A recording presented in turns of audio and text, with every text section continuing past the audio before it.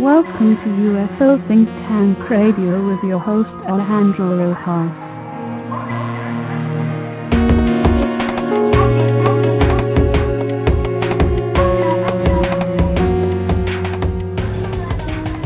It is I, Alejandro. Thank you so much for being with me here again. And, well, I've got some news for you. Of course, some of it you already know, and that is that I have changed the name back to UFO Think Tank Radio. Some good and some different. So the good news is of course, that's UFO Think Tank again. It's independent, and I'm doing my own thing once again. The bad news is, and this will be a bummer for some of you, Jason will not be joining us, at least in the foreseeable future. I really, really hope he does once again, because I love the guy just like you guys do. And don't worry, we're still buddies. But this show is independent of Open Minds now, so it's something totally separate.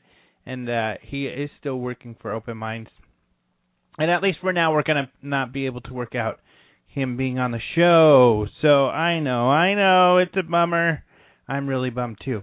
But the show will go on, and we'll continue to bring you UFO news, and we'll continue to bring you excellent guests, including our magnificent guest for this week, who is none other than Mr. Kevin Randle. And this is exciting because Kevin Randle, as you may or may not know, Kevin Randle is one of the main Roswell investigators. So he's been doing Roswell investigation for quite some time. Of course, we've had Tom Carey and Don Schmidt on the show. He used to be partners with Don Schmidt, in fact. And then he went off, I think he did another tour in Iraq, and then came back and started doing some more. That's right, in Iraq. Actually, Kevin Randle has had a long career in the Army. He's retired now as a lieutenant colonel. He served in Vietnam as a helicopter pilot. In Iraq, he was a battalion intelligence officer. And so he's a busy fellow. In fact, he studied in journalism originally. He's also got a master's and a PhD in psychology. And he's got a master's in military studies. But he really went on to be more of a journalist and author. So he's written sci-fi. He's written a lot of different stuff. And he's been into UFOs for a while. And we're going to talk to him about his origin stories. I've talked about this before. I love to talk to people about, how they got started in the UFO field.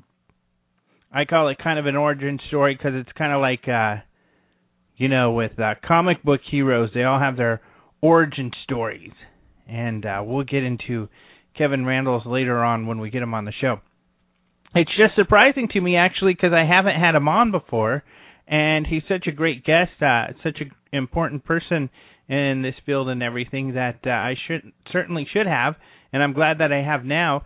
He actually also was one of the writers of the movie that turned into the Roswell movie. We've had Paul Davids on at least once or twice, but Paul Davids was part of this movie and really kind of produced it and helped put it together.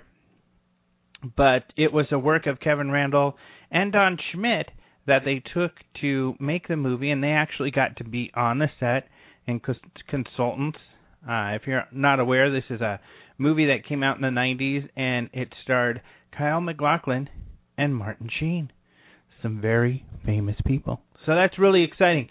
So we'll talk to him about that whole experience coming up here in a little while. However, before that, as always, it's UFOs in the news. A lot of news this week. There's been a lot going on, so we have a whole lot to talk about. A lot of big stories, but this one is one I was particularly excited about, and that is that the Mars Viking robots found life on Mars. but this is not like the new rovers they have out there. This is the Viking robots, which were this was a mission that happened in the 70s. So this data is 36 years old. So essentially, here's what happens. Some scientists took this data from the landers in the 70s, and they looked at it again. The data in the past was kind of written off. They looked at it and thought, well, this could be a sign of life, maybe not. But it was eventually written off. Well, some scientists have taken a new look, and they're saying, hey, wait a second here. This does, in their opinions, show signs of life. And this is, it's above my head. It's chemistry and all this stuff, and maybe some of you understand it a little more. But essentially that they did find evidence of some bacteria. So here we are again with the possibility of the discovery of life in relations to Mars. What's interesting here is that these scientists are pretty dang confident in their findings, but this news has yet to really make a real big deal. It's gotten kind of the rounds, and maybe we'll see a lot more of it this week. It was released by Discovery News. And this is just a brand new story. I mean, this just came out just Thursday. So hopefully we'll see some more about it, but it's looking like the Viking lander could have found life on Mars. Now that would be, of course, pretty dang amazing, and I can't wait to hear more about it. But how interesting will it be if, finally we have the answer that it indeed not only is life abundant in the solar system, but it's on the very next planet out there. Of course, not the closest. I think Venus is closer, but it's our next door neighbor, for goodness sakes. So pretty amazing news. I'm really looking forward to that. More amazing news. Russia and Siberia are in the news again with another UFO landing, possible UFO landing. Some witnesses have described a bright glowing light that fell from the sky and fell somewhere in Siberia. Nobody's quite sure what this was. This was reported on Friday, and they're still looking into it. Of course, we've seen some other things. Not too long ago, there was something tracked by the military. It turned out to be a bolide, essentially just an asteroid. Another object was found recently, and that seemed to be some part of a rocket. But this one is still, as of yet, unknown. So, search teams are out there, and hopefully we'll have some news soon. But it is pretty interesting that we have yet another possible crash of something. And that's not all. Red lights in Texas are still a mystery. So we talked about this, I think, last week, where there were some flickering globes of light in the city. Now, officials are saying that this is probably a hoax. So we're not sure about this one, but they're still looking into it. But that's still going on, and that's made the news. More interesting, however, is this one. This is a possible UFO crash, and this one's really strange. This was reported on Thursday, and this was reported by a witness, and one of those witnesses, a second witness who was a police officer. So what they say they saw was some huge green glowing object the size of a whale falling from the sky and crashing into Bantam Lake in Connecticut. So, I mean, of course, this would have made a splash, and, of course, if we get to see more news about it, I'm sure they're going to use that headline, UFO makes a splash in Connecticut. Anyway, people are reporting this giant object falling from the sky and landing in the lake. There have been people looking for it, and no one has found anything yet. But there are several witnesses, including the police officers, so really interesting case. They're looking for it, but no one's quite found it yet. So, kind of weird. Very weird one there in Connecticut. I'm sure we're going to hear a lot more about that. More news. Jets in England making sonic booms, chasing a UFO. Maybe. The Sun just reported that two RAF, Royal Air Force, Typhoon jets flew quickly across several counties, making sonic booms, waking people up and freaking them out. And witnesses have said they saw them chasing and checking out a UFO. And this UFO was sock-shaped, they say, because there's actually a picture in the Sun. And I guess it's kind of sock-shaped. It really kind of looks like a cloud up in the sky, and you can see this. But witnesses said they saw this thing flying around. So that was the news. Well, official spokespeople have come out and said that when these planes returned, they did not report any UFOs, and that, in fact, the reason why they were flying around is that there was a civilian helicopter who accidentally issued a hijacked mayday. So that's kind of weird, you know. I don't know how accidentally, you send out a mayday saying, mayday, mayday, we're being hijacked. And then, oh, sorry, our mistake. I think you would know if you were being hijacked. That's just me. But especially on a helicopter, you only have like 5 people in a helicopter, so you pretty much know who your guests are. I guess it may be someone pulled out a gun and pulled the trigger. They called the hijack line, and it turned out that the gun was actually a lighter, and they were only lighting up their cigar. One possibility. I don't know. Hopefully we'll hear some more about this, because I really do not understand how you can accidentally issue a hijack mayday. Anyway, in response to this mayday, these 2 jets flew across several counties in England, causing sonic booms, freaking everybody out. Some people said they saw them chasing around this UFO that someone somehow got a picture from, and it doesn't really say where this picture comes from, so I don't know much about that. But they also disturbed some birds, I guess, some rare birds, and they got a little scolded for flying above these osprey nests, which they should not have done, because they may, I guess, cause the birds to abandon the nest, and then these poor eggs are not hatched. So they got a good scolding, and they bloody well better not do that again. Anyway, moving on.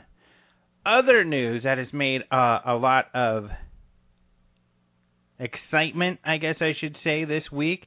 I can't remember what we talked about this one either. Without my good buddy, I can't remember what we talked about last week. But you know what? It's okay to cover things a couple times. And actually, I know we didn't talk about this, and that is Mr. Lee Spiegel of the Huffington Post, good buddy of ours. He wrote about this and added to it, and that's this UFO video from South Korea. It's a very interesting video. You see this little white thing kind of floating along and then zips away. Benjamin Radford, I believe his name is, it's from Discovery. He writes for Life's Little Mysteries, and he's kind of always debunking stuff. But he says he thinks it might have been a water droplet on the window of the plane that kind of was scooting along and then took off up the window, and this guy videotaped it, and it looked like it was an object that is separate from the plane. That's kind of a stretch. If you look at the video, this thing does seem to be separate from the plane. It seems to be further away. It is very interesting. We did talk about this last week, because I remember mentioning that it was suspicious also because this YouTube account came up out of nowhere just for this video. But it's a very interesting video, and I guess the person who took it is still anonymous. But you're going to have to take a look at it yourself and go to the Huffington Post. But one thing that Lee Spiegel did, which is really cool, is that he interviewed David McDonald, the guy who runs MUFON, about this. He's a pilot himself who just kind of said, yeah, lots of people are seeing things. He also talked to Richard Haynes, who runs the National Aviation Reporting Center on Anomalous Phenomena. And Richard Haynes is a scientist who started studying UFOs and a pilot, and mainly they're looking for the effects on pilots. And he also interviewed former FAA official John Callahan. And you might have seen this gentleman on the Disclosure Project, because he talked about how when he was on the FAA, there was this famous incident in 1986 where a Japanese airline had seen a UFO and reported that. And actually, this made big news back in 86. That's way before my time, but not Lee Spiegel's. Sorry, Lee. But anyway, this made big news. John Callahan worked for the FAA. He was an higher level official. He says that Reagan Science Advisory Board, people from his board and others, came to look at some of their radar data because they caught this thing on radar. They took the radar data and told Callahan not to say anything. Well, what they didn't know is Callahan had his own copies of this radar data that he has to this day, and he showed it at the Disclosure Project in Washington, D.C. In 2001, the press conference they had. And he's been on a couple television shows talking about that. But Lee Spiegel was also talking about pilots, and, Callahan plays into this idea is that pilots often do not report UFOs because they're in fear of being ridiculed. And I have a friend who that happened to. They actually questioned his sanity and didn't let him fly for a while because he was into UFOs. So that's the point that Haynes and these others are making, is that, pilots don't like to report this sort of thing. So it's a great story that you'll have to check out, a long story with some really good history and some great interviews by Lee Spiegel. So that's all on this South Korean UFO sighting. Very interesting video. Check it out and see what you think. Also on the Huffington Post, our good friend Leslie Kane has written a new blog, and hers is an update on the Chilean UFO videos. She calls it Getting the Bugs Out. And essentially what she's saying is that Benjamin Radford, here again, Benjamin Radford, interesting enough, is really, he's following the UFO news out there pretty closely because, especially it seems Lee Spiegel's work. Because whenever a story is written about or makes the news, Radford is out there kind of debunking it or looking for alternative answers, prosaic answers as to what it may be in the video. And for the Chilean videos, which we talked about, of course, we made a big deal out of them because the UFO Congress is really where the video was shown first, and that was by General Ricardo Bermudez, who's director of Chile's UFO investigation group, an official group that's part of their FAA. He showed that video at the Congress, and, this is a video where he told me backstage when we're setting up for it, he said, this is the most amazing video. This video convinced me that UFOs are real. Prior to that, he thought, maybe they were mistaken identity.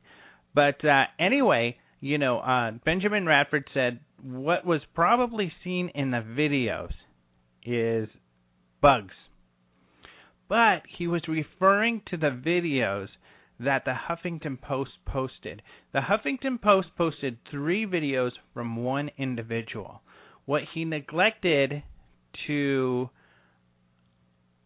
add to the story, which was in actually my Huffington Post story, but that's about it.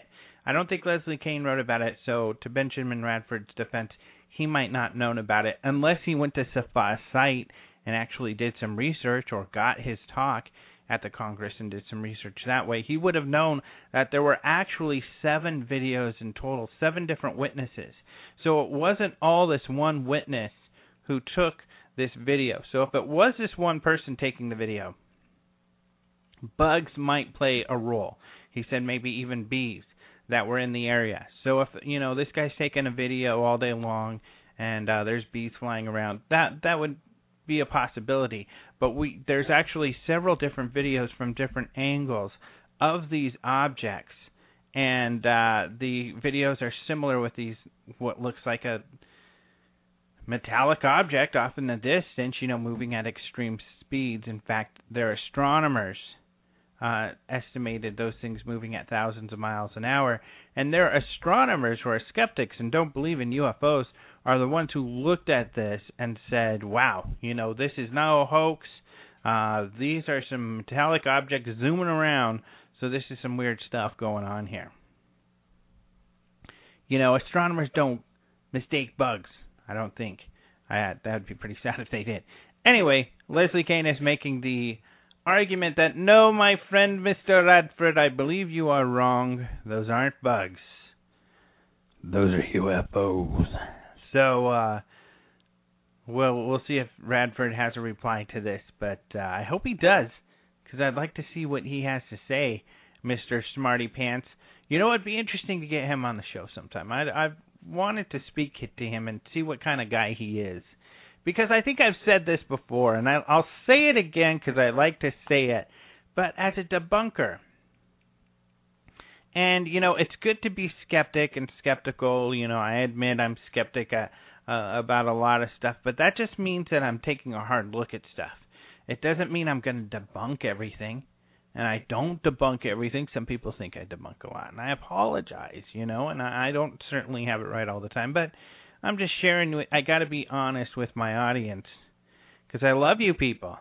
And if we're going to continue our relationship, strong relationships are based off of trust. And you need to trust me. And you know what? I'm not going to lie to you. And you can take that to the bank. Anyhow, I've always said that, kind of a debunker. Someone who just debunks everything and doesn't want to believe in anything. History shows these people to be the big fools, the big suckers, the boneheads. When you look at, and I don't even know the names of these people because I don't pay attention enough, but some of these people are rather famous. People who said, the Wright brothers, what are they, crazy? You're not going to fly a plane up in the sky. What are you? We're not birds. We're not meant to fly. I don't know if they talked like that or they had a similar accent, but that's a fun accent to kind of portray this sort of person. But anyways, they're out there saying, you can't do it, you can't do it, you can't do it, and they look like damn fools when the Wright brothers are flying over them and saying, hey, Bob, remember you said we couldn't fly? What are you doing up there? You're flying. It's kind of Italian. Some of these guys were Italian. Actually, they were. Because there are lots of people to Columbus, saying, what are you doing? You can't fly to America. Why, there's no America. And he did it. He didn't fly, actually. He took a boat. Because this was a while ago before the Wright brothers. But my point being that these guys who say you can't do something look like complete boneheads when something is discovered that they say couldn't be discovered. When something is achieved that they say couldn't be achieved. So my point being, be the hero. The hero's the guy, the Einstein sitting back there with this wild hair saying, oh, we can do this and we can do that, and everybody calling him a fool, and he proves it and he does it.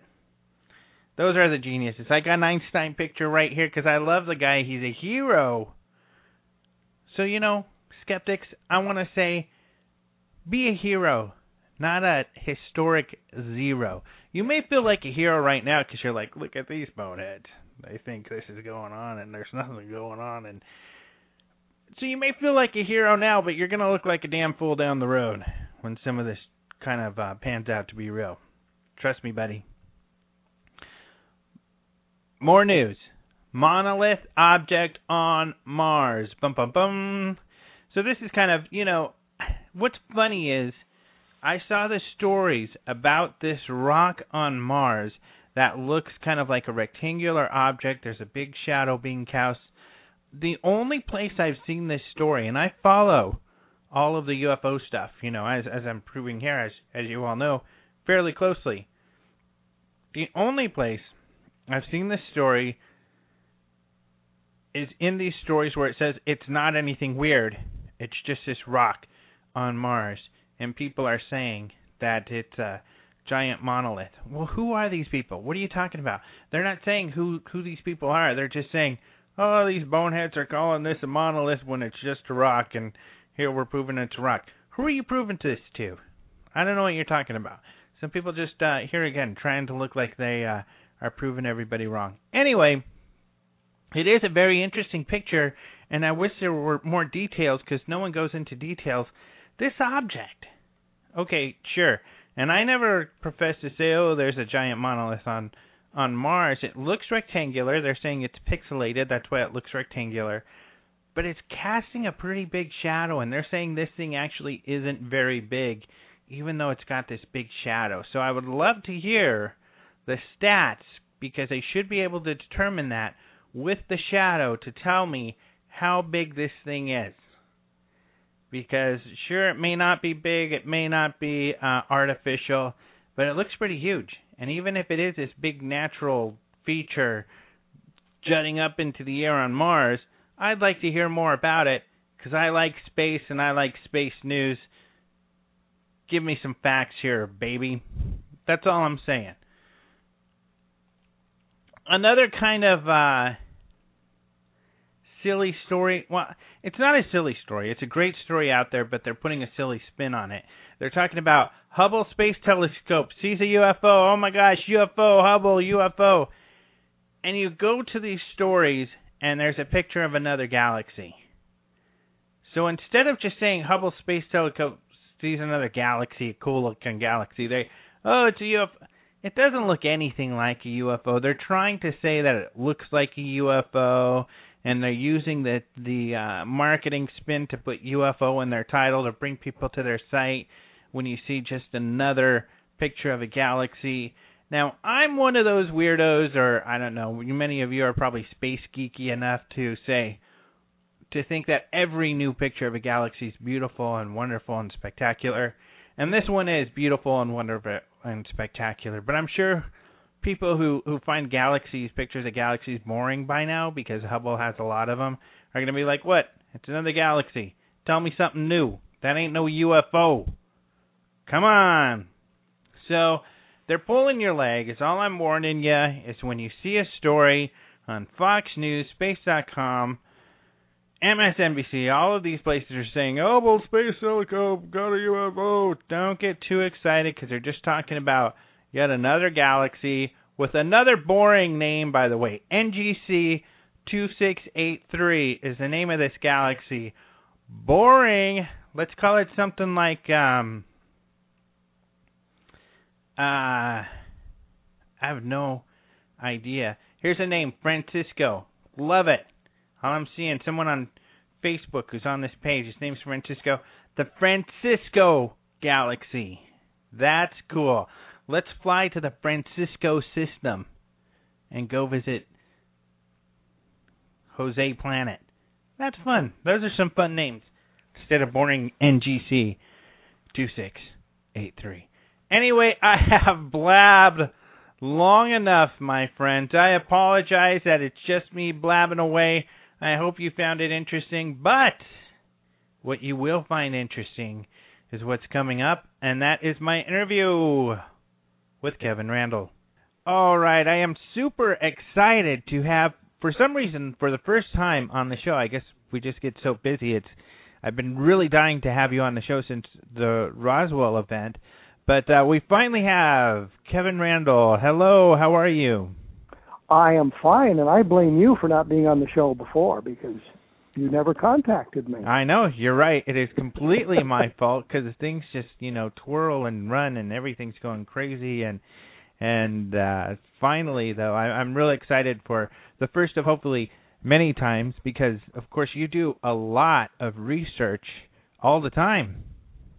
Yes, and I find it becoming easier and easier thanks to the internet.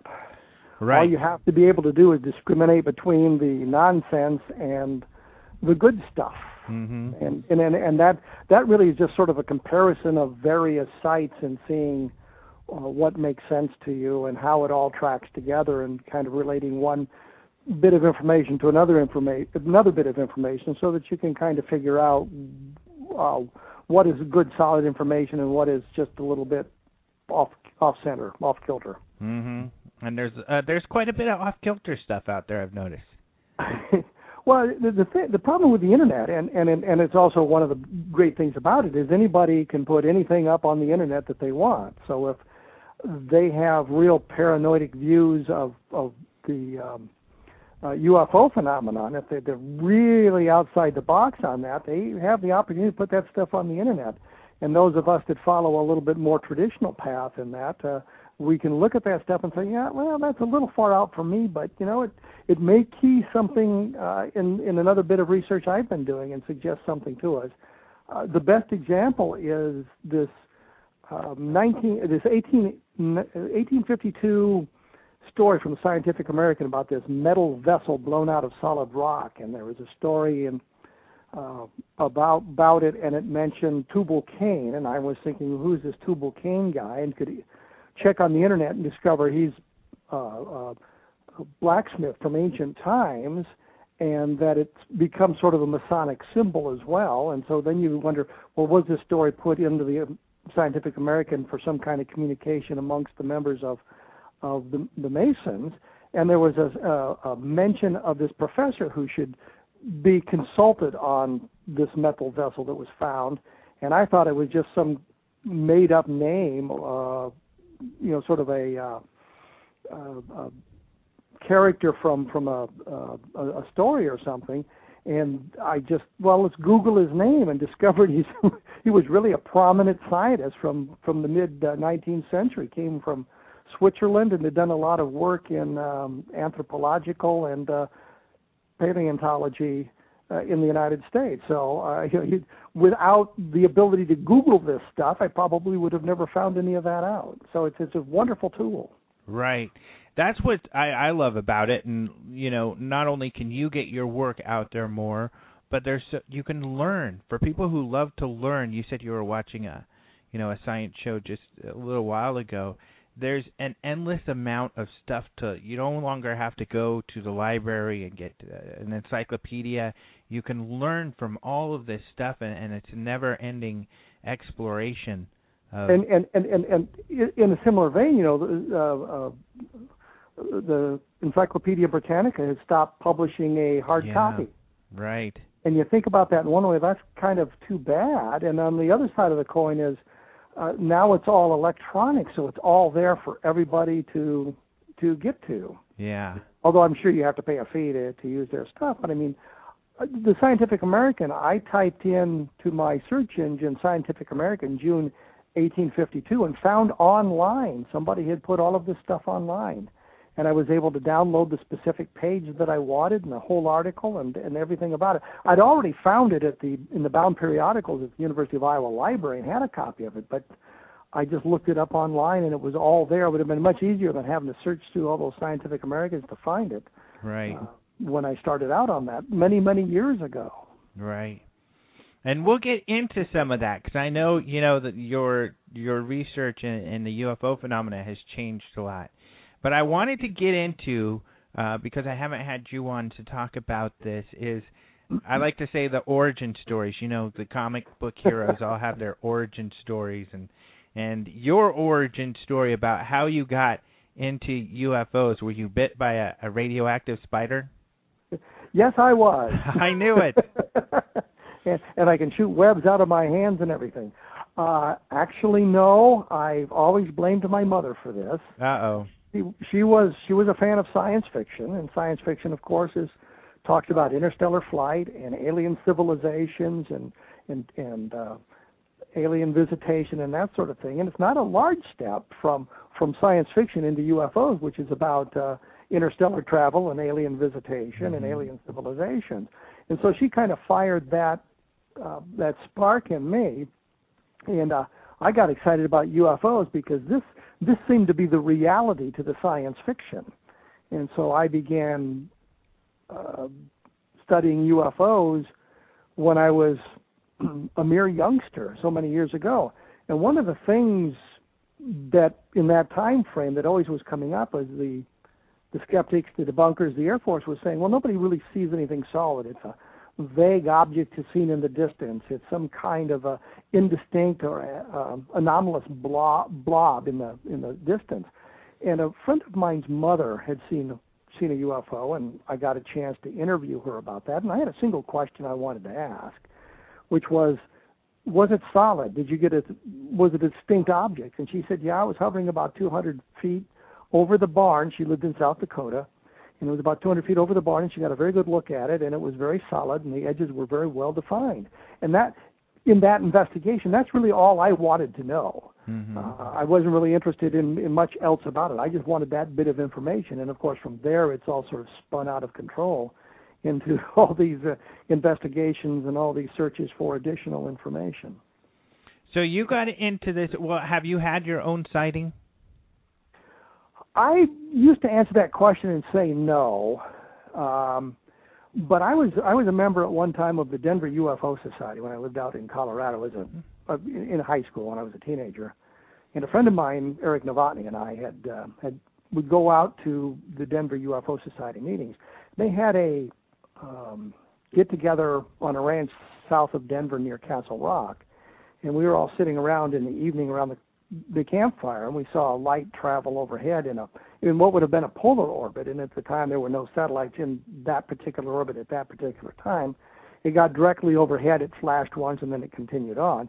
Somebody at the fire said, oh, they're signaling us, and we're thinking, yeah, right. Mm-hmm. But, I mean, that's the extent of my UFO sighting, and it's not a very good one, and just a light moving across the sky that could very easily have been a satellite, although we checked as best we could and could find nothing that would have been in that orbit at that time to explain the sighting. Nothing like the more robust sightings that lots of other people have. And that was already after my interest in UFOs, so it didn't really spark anything. Right. But I think that's kind of cool, kind of unique. I fit in the camp with you where I got into this prior to having a sighting, so it wasn't a sighting, because a lot of people, of course, are really motivated and into all of this because they had their own spectacular sighting, like you talked about earlier over the barn. But I was similar. I didn't have my own sighting before I got into all of this. I think that if you're a skeptic or debunker and you have a sighting and it's not this ambiguous stimuli, but it's something very distinct, and you get a good look at it, and you know it's not a meteor, and you know it's not a weather-related phenomenon, it's not some kind of advanced aircraft, you know it's something otherworldly based on what it does and what it looks like, that's pretty much going to change your mind. You may not be able to prove to your fellow debunkers or skeptics that these things are extraterrestrial, but in your own mind you now know what the truth is because you've had this sighting. Mm-hmm. So then, Roswell, how long had you been, I guess, actively researching UFOs before you became a Roswell researcher? I look at it from the point of view, and I did a book called Reflections of a UFO Investigator, and it kind of lays all this stuff out. But after I left home, after I graduated from high school and joined the Army, I had an opportunity to investigate a number of sightings based on where I happened to be stationed with the Army, and so I was studying these things all along. So you can say that the first sort of traveling I had done to investigate a UFO sighting was back in 1968. I got a 3-day pass from the Army and had an opportunity to go talk to Carol Wayne Watts, whose story I think is probably a hoax. He said it was a hoax, but then he claimed the CIA made him say that. When we transferred from Fort Walters, Texas to Fort Rucker, Alabama, a couple of friends of mine went down into Florida. We had a chance to investigate the Brooksville sighting down there. So we're talking about 1967, 1968 time frame. So I was actively investigating outside my comfort zone, you might say, back that long ago. It was in 1988 that I was invited into the QFOS investigation of the Roswell case. So 20 years prior to getting involved in the Roswell investigations, I had been investigating UFOs around the country and in different arenas. So 20 years before that, and then Roswell took up a great deal of time, but at the same time I was doing other things as well and looking into other cases. Gotcha. And then your partnership with Don Schmitt, I believe if I remember in Roswell you told the story that it began with a debate. Yes. I didn't know Don Schmitt from Adam, but there was a science fiction convention in Milwaukee, and there were going to be 3 science fiction writers arguing with the 2 guys up from QFOS about the reality of UFOs, and I was going to be with the science fiction writers talking about this. And when Don got there, the other guy couldn't make it, so it was going to be 3-1, and I didn't think that was fair. And in a debate, what you do is argue the best information you have. You don't necessarily provide information to the opposition, as opposed to an investigation where you want all the information, good, bad, or indifferent. So I switched sides. I said, I'll argue with him on the reality of UFOs against Fred Pohl and I think George R.R. Martin. I think were 2 other guys. I'm not sure about George Martin, but I know Fred Pohl was one of the guys on the other side. And after we had completed this debate, Don and I got to talking, and he was going to be starting this Roswell investigation. And given my military background, he thought it would be an important thing to have because a lot of the witnesses were retired military, and a lot of the witnesses were from the Roswell Army Airfield in that time frame, so they would have been military. And I would have some insights into how the military operates as opposed to a civilian who's never served a day. And one of the first things I realized is they were talking about Colonel DuBose, who was Ramey's chief of staff at 8th Air Force, the command directly above the folks at Roswell. And they had been talking about DuBose being Ramey's aide, and I said, no, a brigadier general doesn't have a full colonel as an aide, and the chief of staff is a much more important position than the aide to a general officer. So, that was one of the first things I noticed was, DuBose was not an aide. He was, in fact, the chief of staff. So you were able to clear up some of these sort of things for them, which is invaluable. Yes, and could say, this guy would report to this, and, Walter Haut, for example, did not have the authority to issue the press release without some kind of permission from higher headquarters, or from his superior officer, specifically Colonel Blanchard. You don't have a first lieutenant taking that sort of a step without the commanding officer knowing what's going on. So when they say, Walter Haut or Jesse Marcel prematurely made this press release about them having a flying saucer, well, it's really Colonel Blanchard who took that step, because in that specific circumstance, Blanchard would have known. You don't say, I'm going to put out a press release saying we got a flying saucer without getting the permission of the commanding officer to do that. Mm-hmm. What do you think, if you could, if someone said, what are your top couple of points and why you think, what are the most convincing couple of points to you or to anyone that, Roswell was more than just a weather balloon or crash test dummies dropped in the desert? I look at it from the point of view and this involves some testimony, but every top officer at Roswell we were able to interview, with a single exception, told us it was some kind of alien spacecraft. Edwin Easley, who was the provost marshal, think chief of police there, told me at one point, I said to him, are we following the right path? And he said, what do you mean? And I said, we think it's extraterrestrial. And he said, well, let me put it this way, it's not the wrong path. So, here's a guy who should have known what was going on, suggesting to us that it was extraterrestrial. And so every top officer at the base that we were able to interview, who was there at the time, with a single exception, said it was extraterrestrial. So we've got a wide range of testimony from the ranking officers there.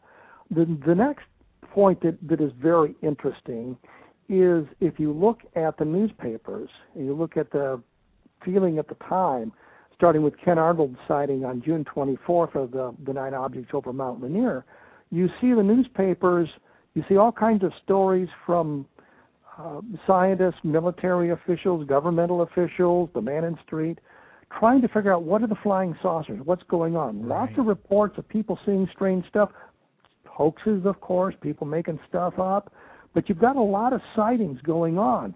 And then you have, on July 8th, you have the story from Roswell, they've got a flying saucer. And the next day, the very next day, July 9th, you get stories in newspapers around the country that say the Army and Navy moved today to suppress the stories of flying saucers whizzing through the atmosphere.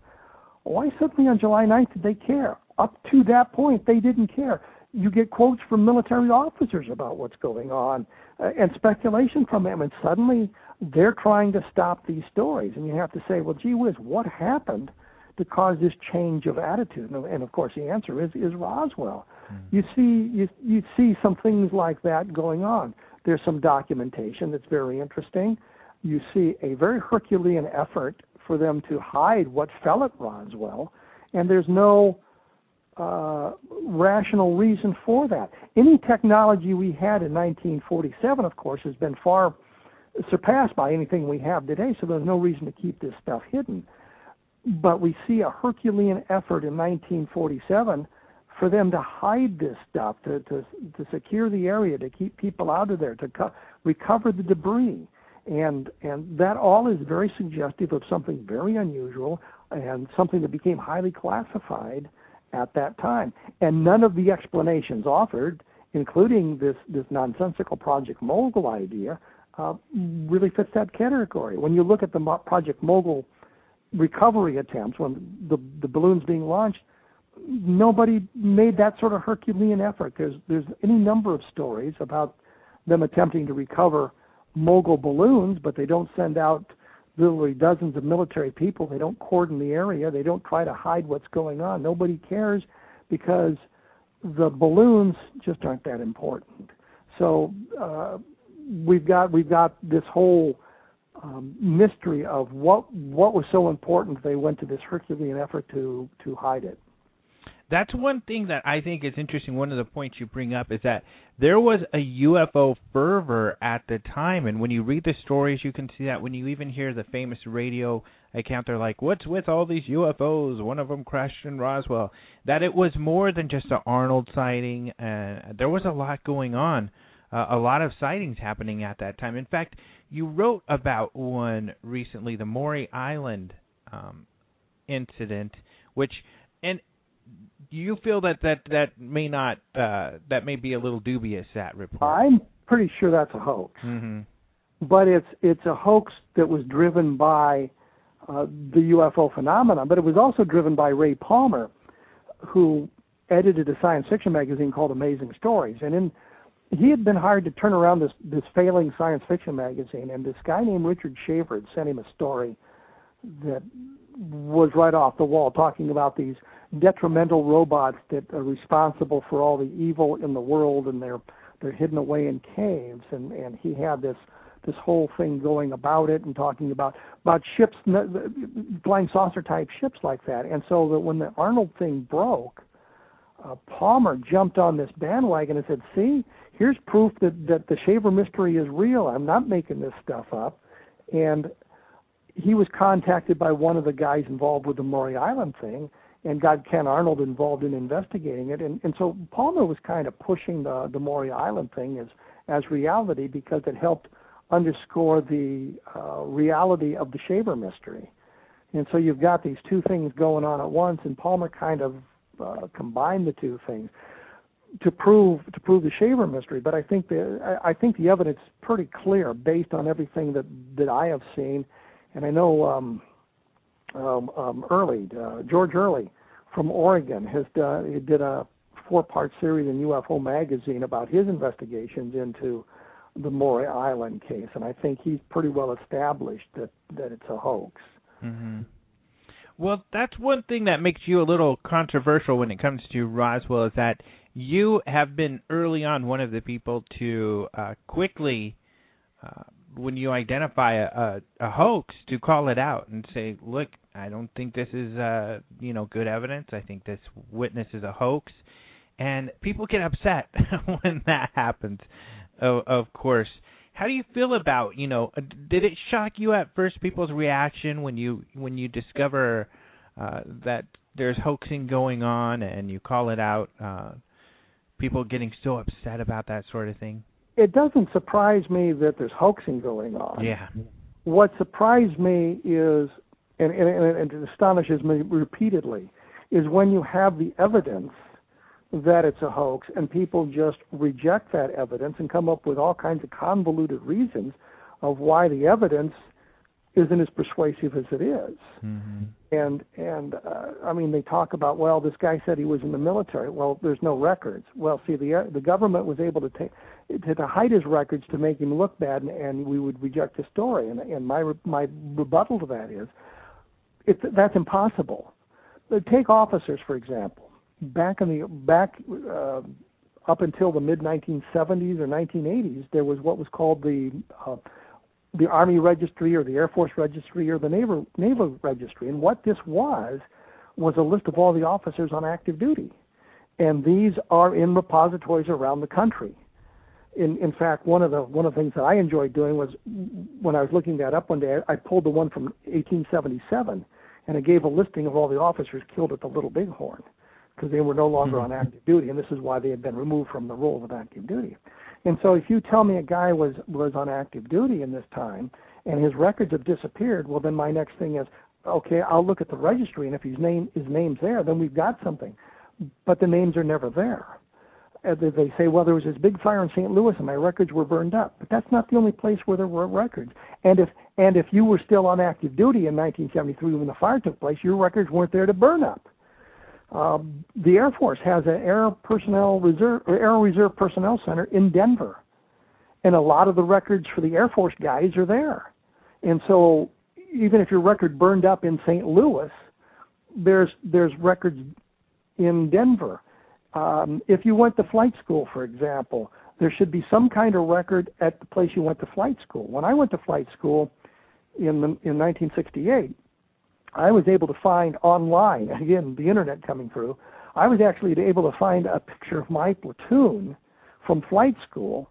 So if you say, well, I don't believe you were a helicopter pilot, I can point to that and say, you go to this place, and here's my platoon, and you read, I think I'm in the second position in the second row, there's my name.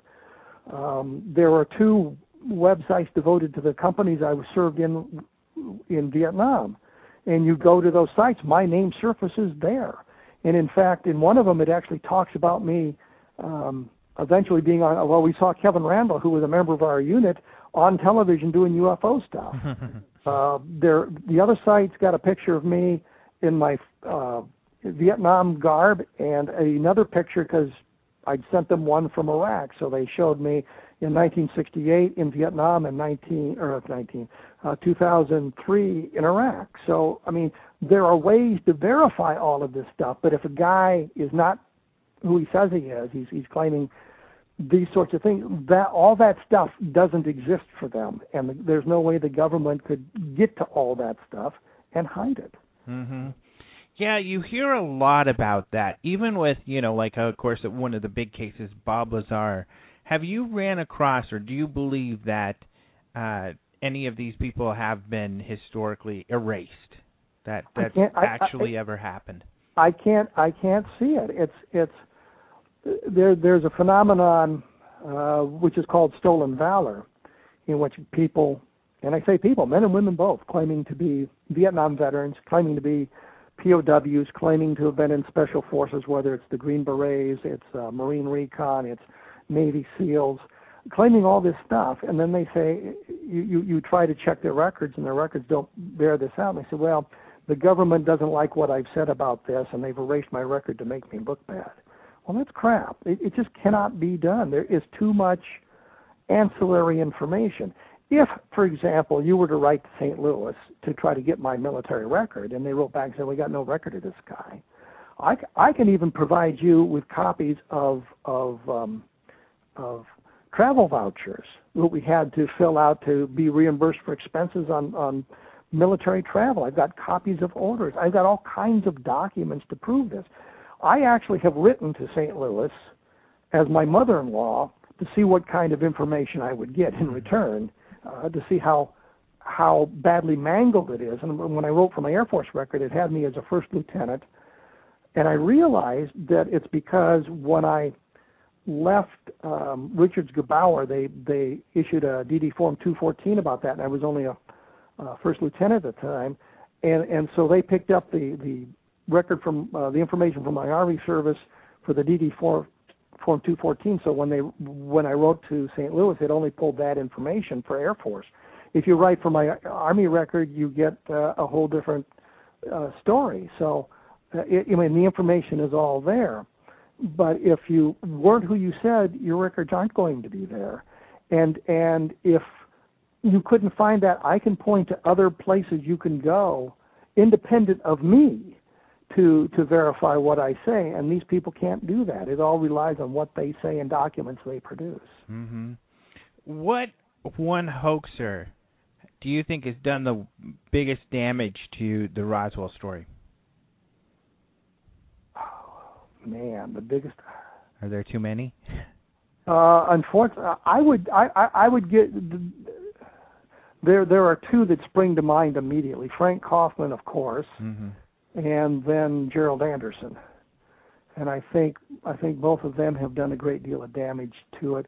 Kaufman may be the worst because Kaufman was there in Roswell and talking about the events in Roswell, where Anderson's talking about stuff over on the plains of San Augustine, which is sort of an ancillary part of the Roswell case. So I guess Frank Kaufman would be the worst. Mm-hmm. Now, he is generally accepted for the most part, right, as someone who is a hoaxer. Are there still people who believe in his story? Yeah, and this is what strikes me as incredible. I believe the story in the beginning. I mean, Frank Kaufman would present us with documentation when needed and things like that, and he seemed to be a very credible witness. One of the things is the yearbook that was produced in Roswell in 1947 had a picture of Frank Kaufman in there getting a medal. Well, looking at the medal closely, it appears now to be a World War II victory medal, which they gave to everybody who served in the U.S. military during the Second World War. So I don't know why there was some kind of presentation of this medal to him in Roswell in 1947. But I mean, he's in the yearbook, so this makes him look credible. But as we investigated further, we found the evidence. We found the things, the separation papers that he provided to us. We found the real copies, and they didn't match up. We found that he wasn't in intelligence as he claimed. He was an administrator in administration. We found he hadn't been a master sergeant as he claimed, but he was a staff sergeant. So there were a lot of things that were wrong with what he said. So when I say we, I know Mark Roddicker and I did a big story for the International UFO Reporter about this, and it's come out otherwise. And people still say to me, well, how do you know Frank Kaufman was an agent of disinformation? No, he was just a guy who plugged himself into the Roswell case for the spotlight that it brought to him and the financial rewards. And I know that he was paid for interviews on a number of occasions. So there was a financial reward, and then he got to see his face on TV. Mm-hmm. But the thing is, there are people who still think there's something real to his story, that, well, he's got part of it right, we should listen to what he had to say. No, we reject everything he has to say. If we can't corroborate it from another source, and we got it from another source, then we don't need Frank Kaufman. And it's the sad thing, and I can point to any number of cases where the originator of the hoax has admitted that it was a hoax. They've signed documents that it was a hoax, and we still argue those points. The Allende letters come to mind. Mm-hmm. The guy went to APRO and said, I made the whole thing up, and signed a document. And then years later, he decided he wanted to retract his statement. But everything that you can find about it suggests this thing is a hoax. And yet, here we are in 2012, still arguing about the reality of the Allende letters. One of the things he said in one of the annotated books was arguing about this airplane, the Stardust, that disappeared in 1952, I think it was. Maybe it was 1948, I forget it. Disappeared in South America. And in the Allende letters book, there's an annotation about this, and it said that the airplane had gotten too close to one of their ships and it was destroyed. Well, the wreckage of the plane was found eventually, around 10, 12 years ago. They found the wreckage, and what happened is they flew into a mountain. And so if Allende was who he said he was, they'd have known that. So it's just that sort of thing, and you provide that information, and they say, yeah, but what about this? What about that? Allende, by the way, gets us to the Philadelphia experiment. So that's where right. People want to keep talking about this. But the guy made it up. He said he made it up. I did a story about it, the Allende letters, in Official UFO magazine in the mid-1970s. And Carlos Allende, Carl Allen, read the article and sent a copy of it, annotated back to the publisher. And the publisher sent me a copy of. I've got one of my stories that Carlos Allende actually annotated about the story. But you find out things. The myth is that the Navy was very interested in the Allende letters when they got them. Well, it turns out that's not quite right. What happened was, two guys who worked for the Office of Naval Research were interested in it, and the Navy had no reason to reject them from working on it if they wanted to. They didn't, if they wanted to go ahead and work on it on their own time, as long as Navy funds weren't involved, they didn't care. The Navy didn't care. And so it comes out that the Navy was very interested in this thing, and they did all this research. Well, that's not really quite accurate. Two guys in the Navy, and the fact they were in the Navy followed them. I had a similar circumstance where I was investigating some alleged landings in Iowa, and I was also in the Air Force Reserve at the time, but I was doing it as a private citizen. But somebody saw the bumper sticker on my car for the base and told the media that the Air Force had been out to investigate their UFO sighting. Well, no, it was me. Mm-hmm. It wasn't the Air Force. The fact that they just saw the bumper sticker and made an assumption that wasn't true. And a lot of that goes on, that people make these assumptions that aren't true and keep these things alive when we should have driven the stake through the hearts of them long ago and stopped the investigations and moved on to more lucrative areas of investigation. That's what seems to be, at least it's frustrating, I think it's really frustrating when it comes to Roswell research, is that people will hold on to these hoaxes so tightly when it's not necessary. There are a small number of hoaxes as opposed to all of the incredible witnesses that you all as the Roswell Dream Team, you and Don Schmidt and Tom Carey, and if you include Stanton Friedman, I mean, the number of witnesses you guys have gotten is pretty impressive. You don't need those hoaxes in that mix to put together a great case. And it hurts. And it hurts because a lot of times people only remember the hoaxes. Mm-hmm. Think of Bill Buckner. What does everybody remember about Bill Buckner? Well, he was playing first base, and the ball went between his legs and allowed the other team to score a run, and they ended up winning the World Series. They don't remember the probably hundreds of great plays Bill Buckner made. They remember that one thing. Mm-hmm. There was a movie, Tin Cup, with Kevin Costner about the U.S. Open, and he was trying to drive the ball over this water hazard and kept dropping the ball. And at the end of the movie, his girlfriend says, "Nobody, in 10 years, nobody's going to remember who won the U.S. Open this year. They're going to remember you're 12 on that hole." And it's the same thing. They don't remember all the good witnesses that we have, all the good testimony we have. They remember, Frank Kaufman was telling a lie about this. So, that really hurts the investigation. And then people hanging on to it, wanting to believe that there's something there that we should follow on. There's something there that we need to research. And I'm thinking, no, not with that. We need to move into arenas that are going to pay off in a good way. Mm-hmm. It's funny you bring up the golf because, just this last weekend, of course, at the Masters, the big news is Tiger screws up, Mickelson screws up, and, the big news isn't the people who won and the great news. So let's move on to good news instead of the bad stuff, I guess, which is what I think is an incredible movie. It's one of my favorite just overall movies in general, just because I love that someone made a movie about some real research, and that's 1994, the Roswell movie, that you're credited as one of the writers. You got to help with the research on this movie. What was that experience like, and how did it start? How did it happen?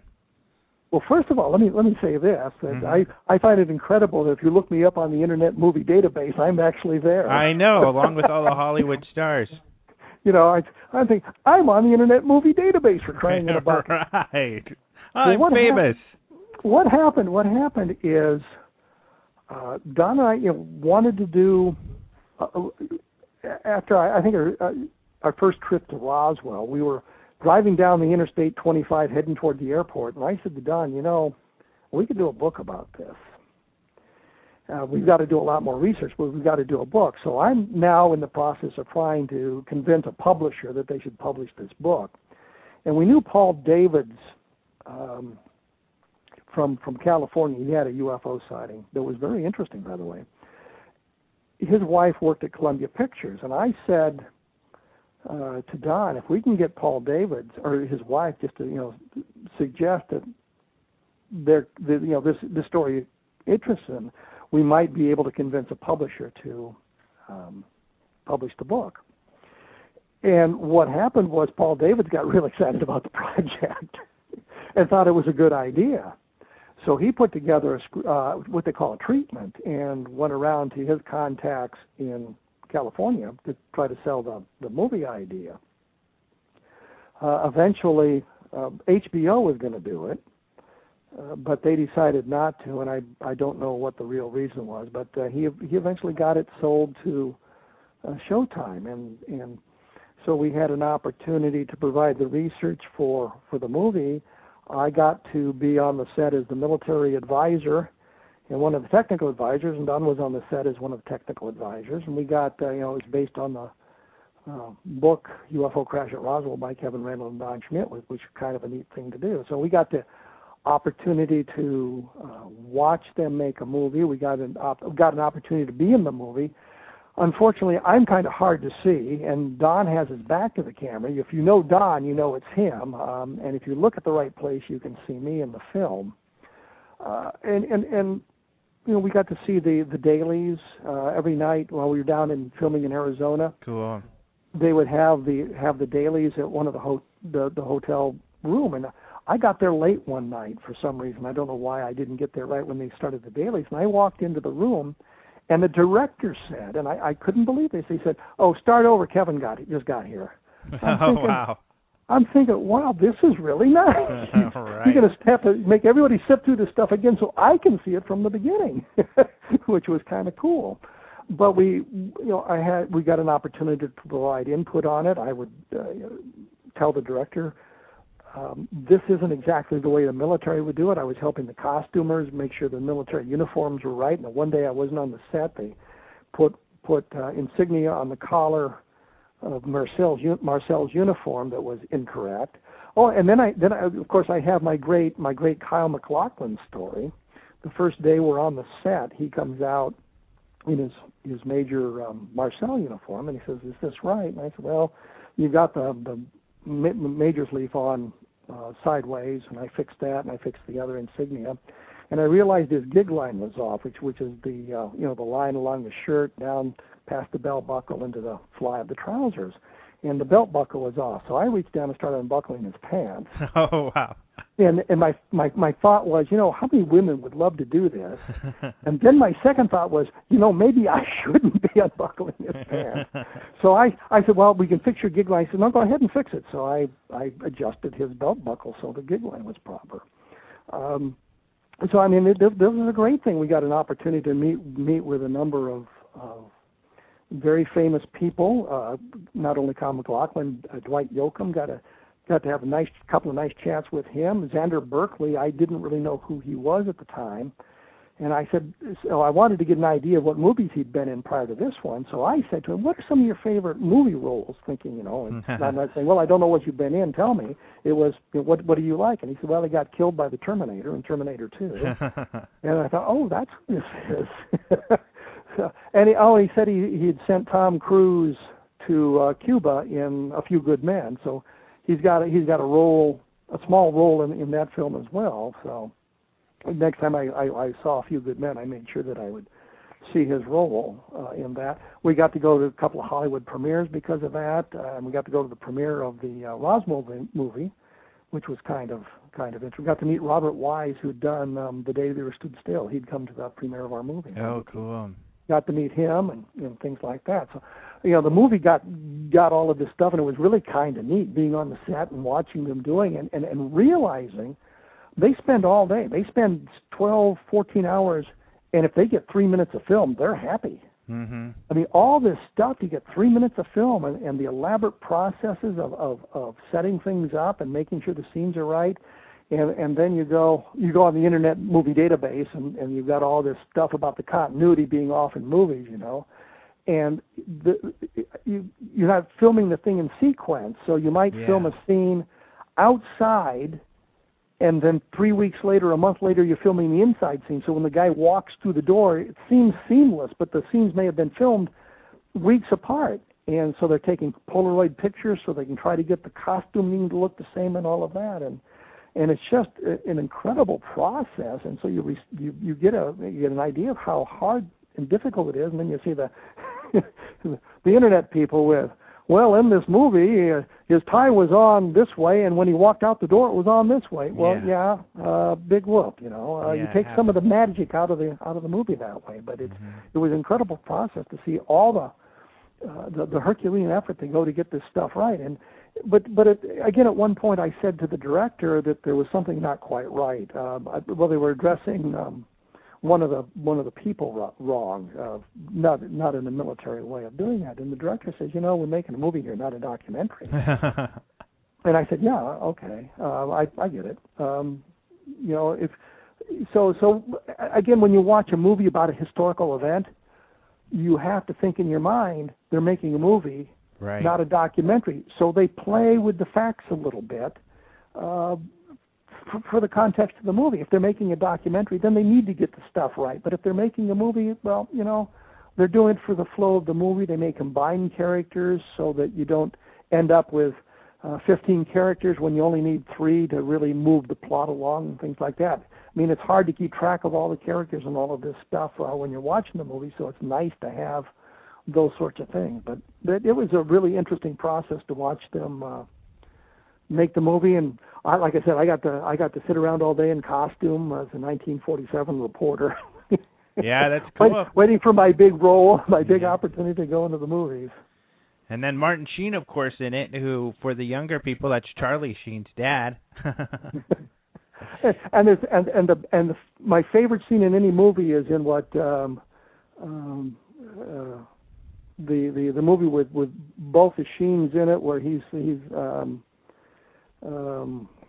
one of the parodies of the military movies, and they're both one's going upriver, one's going downriver, and they look at each other and they both yell, "I loved you in Wall Street." Oh, that's pretty funny. And I can't remember the name of the movie at the moment. What I love about the movie, like you said, Hollywood plays with things to bring some drama to it. That it's not, like they said, it's not a documentary. But what I love about it is that it's based on research. So there's a lot of what you will have found to have happened. Dwight Yoakam also was a great Mac Brazel. Whenever I think of Mac Brazel, I think of Dwight Yoakam. But and the big controversy about that is we had pictures of Dwight Yoakam without his hat on, so everybody realized he was going bald. Oh, how funny! Yep. So he left his hat on. I don't think he had any scenes without the hat, huh? Well, no, in a couple of scenes he didn't have his hat on. Oh, okay. And I remember seeing in a newspaper or reading in one of the tabloids or something about this, and it was the big deal that here's pictures of Dwight Yoakam without his hat on, and it was from our movie. How funny. So how do you think it holds up? To me, it seems like that's what's neat about it is it feels like with this event and what seemingly happened, some of these behind-the-scenes discussions with the military and government officials were probably similar to what these conversations might have really been like. I think part of the thing that they were doing is attempting to find a way to move the story along. Mm-hmm. And they did it with composite characters, adding Jesse Marcel Sr., of course, never investigated the Roswell case. Mm-hmm. But for the movie, he became the way of moving the story forward, that he's looking for these various aspects of the case. So they set it in a dramatic environment, but they tried to hold it, the facts of the case as best they could to what we knew in 1994 about the case. So you might have a character who didn't exist in real life, talking about part of the story to move it forward, but it's a composite of 2 or 3 characters. I know in the movie, Glenn Dennis wouldn't sign the release to allow his name to be used in the movie. Oh, so, right. I did notice his name is different, and I don't think I ever asked about that. Yeah, well, he wouldn't sign the release. So what they did was they used Paul David's name because Glenn Dennis is like 2 first names, and Paul David's is like 2 first names. Right. So they did a play on Paul David's name in the film. It's David Paul or Paul Davids or something like that. They say like that, and so he became the mortician who tells the story about ordering or getting the call about the small coffins. And so they tried to maintain the factual framework of the story, but put it in a fictional context. And like I said, the director, Jeremy Kagan, was well aware of what he was doing, making a movie and not a documentary. If the two collided, the factual basis collided with the framework of the story, well, then he went with the story, and that's exactly right. He was making a movie. If he was making a documentary, then he would have been required to stick with the facts. But since he was making a movie, he could bend them to fit the framework of his film. How did you feel with the results? Oh, I love the movie. Yeah, I love it too. I especially love watching the opening credits where it says based on the book by Kevin Randle. You watch that part over and over again? Oh yeah, freeze frame on that. Let's get pictures of that, and then of course at the end, watching the closing credits. Look for my name crawling across the closing credits. Right. But going to what about the middle stuff in between the credits? Did you like that? Did that turn out all right? Yeah, that was good too. But going to premieres, I got to go to a couple of Hollywood premieres because Paul Davids had invitations, and he took Don and me to a couple of Hollywood premieres. And what I found interesting is how the audiences would applaud the names as they came up on the screen. Directed by, yay, that sort of thing. And they sit there quietly and watch the movie, and they sit there through the closing credits. Nobody walked out when the credits ran. Oh, right. The credits. Like in a regular movie, everybody, who cares about the credits, and they leave. But in Hollywood, when they're at the premiere, they watch the credits, and they watch them quietly, and they applaud for people. Cool. Did you get some applause? Yes, but only because I started it. Oh, okay. So you clapped then. Everybody was like, I was clapping for me, good. And everybody picked it up. Yeah, Randle, way to go. What about the aftermath? Did you have a lot of people coming to you afterwards, maybe more witnesses or some maybe well-known people or high-ranking people who came to you to talk about the film? Not after the movie. Mm-hmm. After some of the documentaries, yeah. We found people after the documentaries, and people came forward. That was how Gerald Anderson appeared, as a matter of fact, after Unsolved Mysteries had done the program about Roswell. Gerald Anderson sent both me and Stan Friedman a letter, and I just happened to talk to him first about his alleged involvement. But some of that's how we learned of it. But a lot of the witnesses that we found, we went out and searched for. We had that yearbook that Walter Haut had produced in 1947. What a tool that turned out to be, because here's a list of I forget what the number is, like 2,500 people who were assigned to the base. We've got pictures of them and a list of their names. There was a phone book that had been produced for the base in 1947. So we had the names of a lot of the officers in that phone book. And one of the reasons I point that out is a woman named Elaine Vey, who contacted us after the Unsolved Mysteries program, said her uncle Darwin Rasmussen had been at the base in 1947. And so we looked him up in the yearbook, and he's not there, but he is in the phone book. So Walter had told me that 10 to 15, 20% of the people who were assigned to the base in 1947 weren't in the yearbook. But we could place Darwin Rasmussen there because we found his name in the telephone directory. And so we would go down these lists of names. I tried to find the people in the MP squadrons, for example, to talk to them about what their involvement might have been. So we had a list of a lot of those people, and we're continuing to follow that today, looking for people who appeared in the yearbook. Now we're 20 years down the road, and we're talking to guys who are 90, and when we can find them alive, or we're talking to family members about what the family members may have, their relatives may have said to them about the Roswell case. But we still find some people alive today who can tell us a little bit about this. What's happened to me in the last couple of months, and the people I've talked to, I talked to one guy who was in Minnesota. If I remember correctly, he was in Minnesota, and I thought, well, he'd be a Vikings fan. Turned out he was a Green Bay fan. Kind of surprised me, but I talked to him briefly, and he said, well, no, he wasn't really directly involved, but some of his friends were, and they told him a little bit about it. So, I mean, wow. I found a guy who was alive from that time frame who talked about what his impressions were with what was going on at the base at the time. And I know. What were his impressions? Does he believe that? Oh yeah. Really? I mean, he talked to his friends had told him that they had been involved in it, and that, like that. I found an MP who wasn't involved, and he said when his friends told him about it, he didn't believe them until he saw the story in the newspaper. That tells me that the guys were out cordoning off the area prior to Walter Haught's press release, and they came back into the barracks and were talking about what they had seen, and the guy says, I didn't believe him until I saw the story in the newspaper. Wow. There was another guy, a guy named Piles, Corporal E. Piles, and he talked about seeing something in the sky, traveling across the sky one night, and he said he didn't think much about it until he saw the article in the newspaper a couple of days later, and thought, well, that might have been the thing.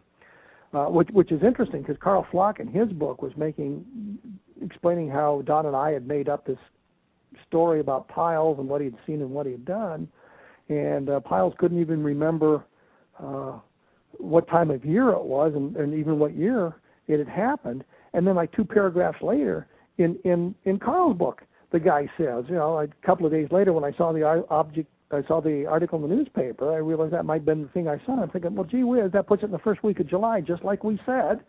And the skeptics can't seem to read from, halfway down the page from, he's saying the guy couldn't even remember what time of year and year it was, and 3 paragraphs later, he's pinned it down to a specific week in July of 1947. Right. So, the Roswell Dream Team, I wanted to get to that. This is something new that you and Don and Tom have gotten together, and I think a couple of people have been added to the team too. How did this come about, and why now? Tom Carey, after we had talked down in Roswell, called me one day and wanted it was something I had thought about as well. And in fact, I'd actually approached the publisher before we got down to Roswell this last time, suggesting we do the definitive Roswell book, look at all the evidence, look at everything we've got today, put it in perspective as we understand it today. The skeptical arguments, the Air Force arguments, all of this stuff. And Tom called me, and he had a similar idea and thought that he and I should get together to put together this book. And I said, okay. And we made a deal that if I sold the book, my name would go first. If he sold the book to his publisher, his name would go first. And we talked about this, and he says, well, we've got to get Don involved in this. And I said, yeah, we've got to. So we, he talked to Don about this, and Don, of course, came right on board. And then as we were thinking about it later on, we said, there are some other people who should be involved in this. David Rudiak, for example, who's done all that work on the Ramey memo. We need to get his take on this thing and bring his information to bear on this problem. Because if we can get a consensus on what the Ramey memo says by disinterested parties, for example, we've got a document that we've got a clear provenance for because Ramey's holding it in his fist, and we know when the picture was taken because we've got the documentation from the Bettman Photo Archives. And so here's a document with a clear provenance, and if we can just decipher what it says to the satisfaction of the majority of the people, then we've got a nice piece of evidence. Yeah, that's great. And just for people who might not know, it's one of the pictures, the famous pictures, black and white pictures, where they're holding the radar. Well, they've got the weather balloon. The pictures taken in Ramey's office. There's 2 pictures of Ramey, 2 pictures of Ramey and Dubose, and 2 pictures of Jesse Marcel. And in the pictures with Ramey in them, he's holding a piece of paper in his hand. Well, it turned out in one of those pictures, it's turned in such a way that you can actually, if you've got a blow up of the picture, a kid with a magnifying glass can read some of the words. I mean, clearly you can read part of it, but a lot of it is very obscured. Which words are you confident about? Well, there's 5 words that at this point in the investigation, since we're kind of re-looking at this, there's 5 words. I think there's one point where it says Fort Worth, Texas, and there's another point where it says weather balloons, and the balloon is misspelled.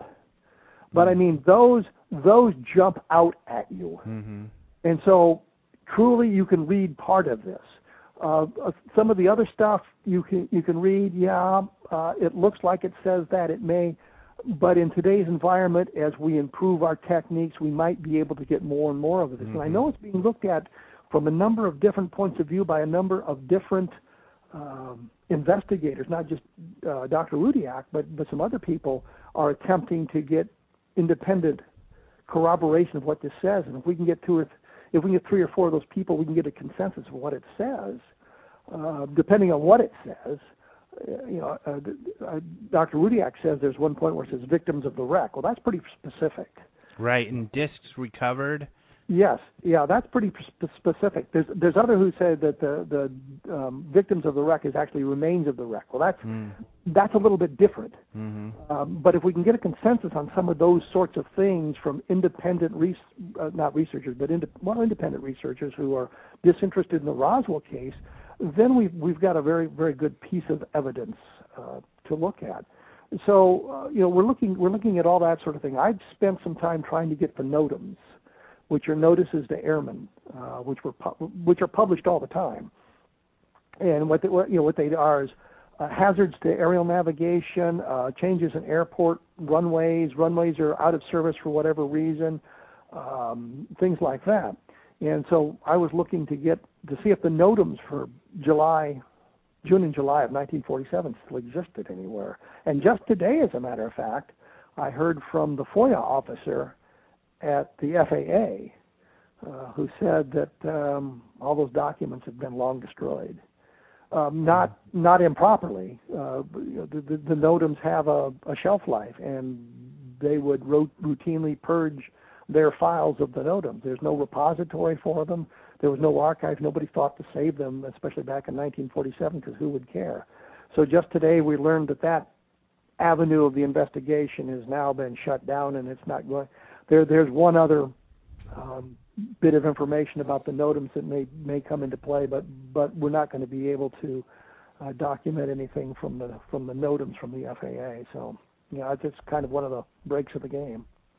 It's exciting, though, that you guys still work on this. You're still making discoveries, and I think what would be ironic, and from talking to you and Don and Tom, I've had them on the show as well, and talking to you all in Roswell, is that it's possible that this still may be the case that breaks stuff open. You still have the chance of discovering some some evidence that is just like the memo or other pieces that you're working on, that may be the one to really break this open and show that it's credible to the public. Well, we're looking at the stuff that has gone on before us. I mean, I've got literally hours and hours of taped interviews with witnesses. Well, let's see if there was something somebody said early on that we missed because at the time it seemed unimportant, but now is incredibly important from what we've learned from that point. So we go back and are reviewing all of that sort of thing. I know some of the stuff that we're finding in newspapers about the Mogul project and what Irving Newton, who was the weather officer at Fort Worth, said about this in 1947, as opposed to what he said much later. We're finding out there's a real contradiction there, and that's becoming very important about the frequency that these weather balloons with the radar reflectors were launched around the country. We find out that even though they said in the mid-1990s, well, they didn't use them very often and they were very unusual and sort of thing, according to the newspapers back in 1947, it wasn't that unusual, and a lot of places launched them. So we can go back, and in fact, Newton says that he's quoted as saying that in one of the newspaper articles, so we can go back and look at that stuff. Right. Well, we're about out of time. It was a lot of fun. You're working on a new book, it looks like. I had mentioned Maury Island, and that's going to be in there, including this Rhodes photograph taken in July 7th, 1947 in Phoenix, area I'm living in, which is a really cool photo. And you've done some great work there, which people can read at your site, kevinrandle.blogspot.com. Yes, they can. They can go to Amazon.com, and if they've got a Kindle or an iPad with a Kindle app on it, they can download the Reflections of a UFO Investigator and begin reading it almost immediately. Excellent. And then they can also go to IMDb and read all about you and the movie star business you've gotten yourself into. Yeah, it just cracks me up. I'm up there with people like Paul Newman. I'm at the Internet Movie Database. It cracks me up. And then your Amazon bio, I saw, said you hope to be in The Amazing Race. Yeah, I didn't remember saying that. but yes, I've always enjoyed The Amazing Race. I know the guy I should go on it with, a friend of mine named Tim Bance, who has been a boating writer for 25, 30 years, and they're always sending him around the world to boating shows and things like that. And I thought, here's a guy that would know the ins and outs of working the airport systems to get us to locations as quickly as possible. So I've always said if I was going to go on one of these shows, I think it'd be The Amazing Race, because that looks like it'd be the most fun. Yeah, well, you're in IMDb, so you're also eligible to be on Dancing with the Stars now, I think. I did not know that. I think so. I will tell you that if they ever got that far down the list, I would find a reason not to be on it. Not one you're looking forward to. No, but Shawn Johnson, who won the gold medal in the Olympics in gymnastics from Iowa, Des Moines, Iowa, she won Dancing with the Stars. So I say that because I live in Iowa. Gotcha.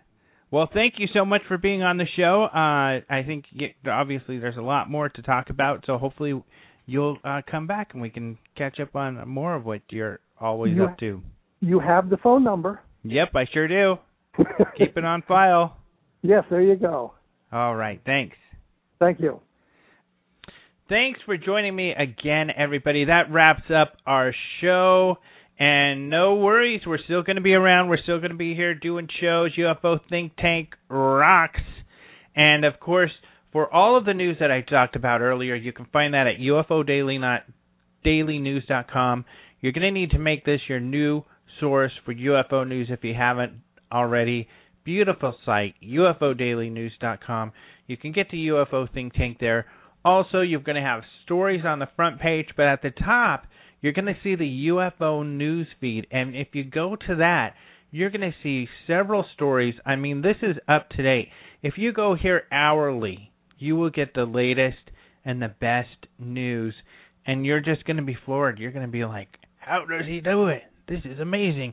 I am up to date by the minute with the UFO news going on. How can I get anything better? And you can't, because it doesn't get any better than UFO dailynews.com. Also, maybe next week, but very soon, I'm going to have more exciting news because as things change, sure, they're different. Sure, you're scared. You're thinking, what am I going to do without Jason? I love Jason. Jason's going to be around. He's my good buddy. I'm sure we're going to have him on the show again. We're going to get him back. But change can be good because there's going to be new and different things going on, and it is going to be exciting. Speaking of new and different, I really need to give a shout-out to my good buddies who gave me actually a new close song, which you're going to hear in a second, and that is written by these cool dudes named Nick Reyes and Pablo Andres Vivas. Vivas Pablo, I love the name. Anyway, thank you, Pablo sent me this music. I loved it, and I'm going to be using it for my close music. So thank you very much for joining us once again with UFO Think Tank Radio, and we will talk to you next week, people. Adios!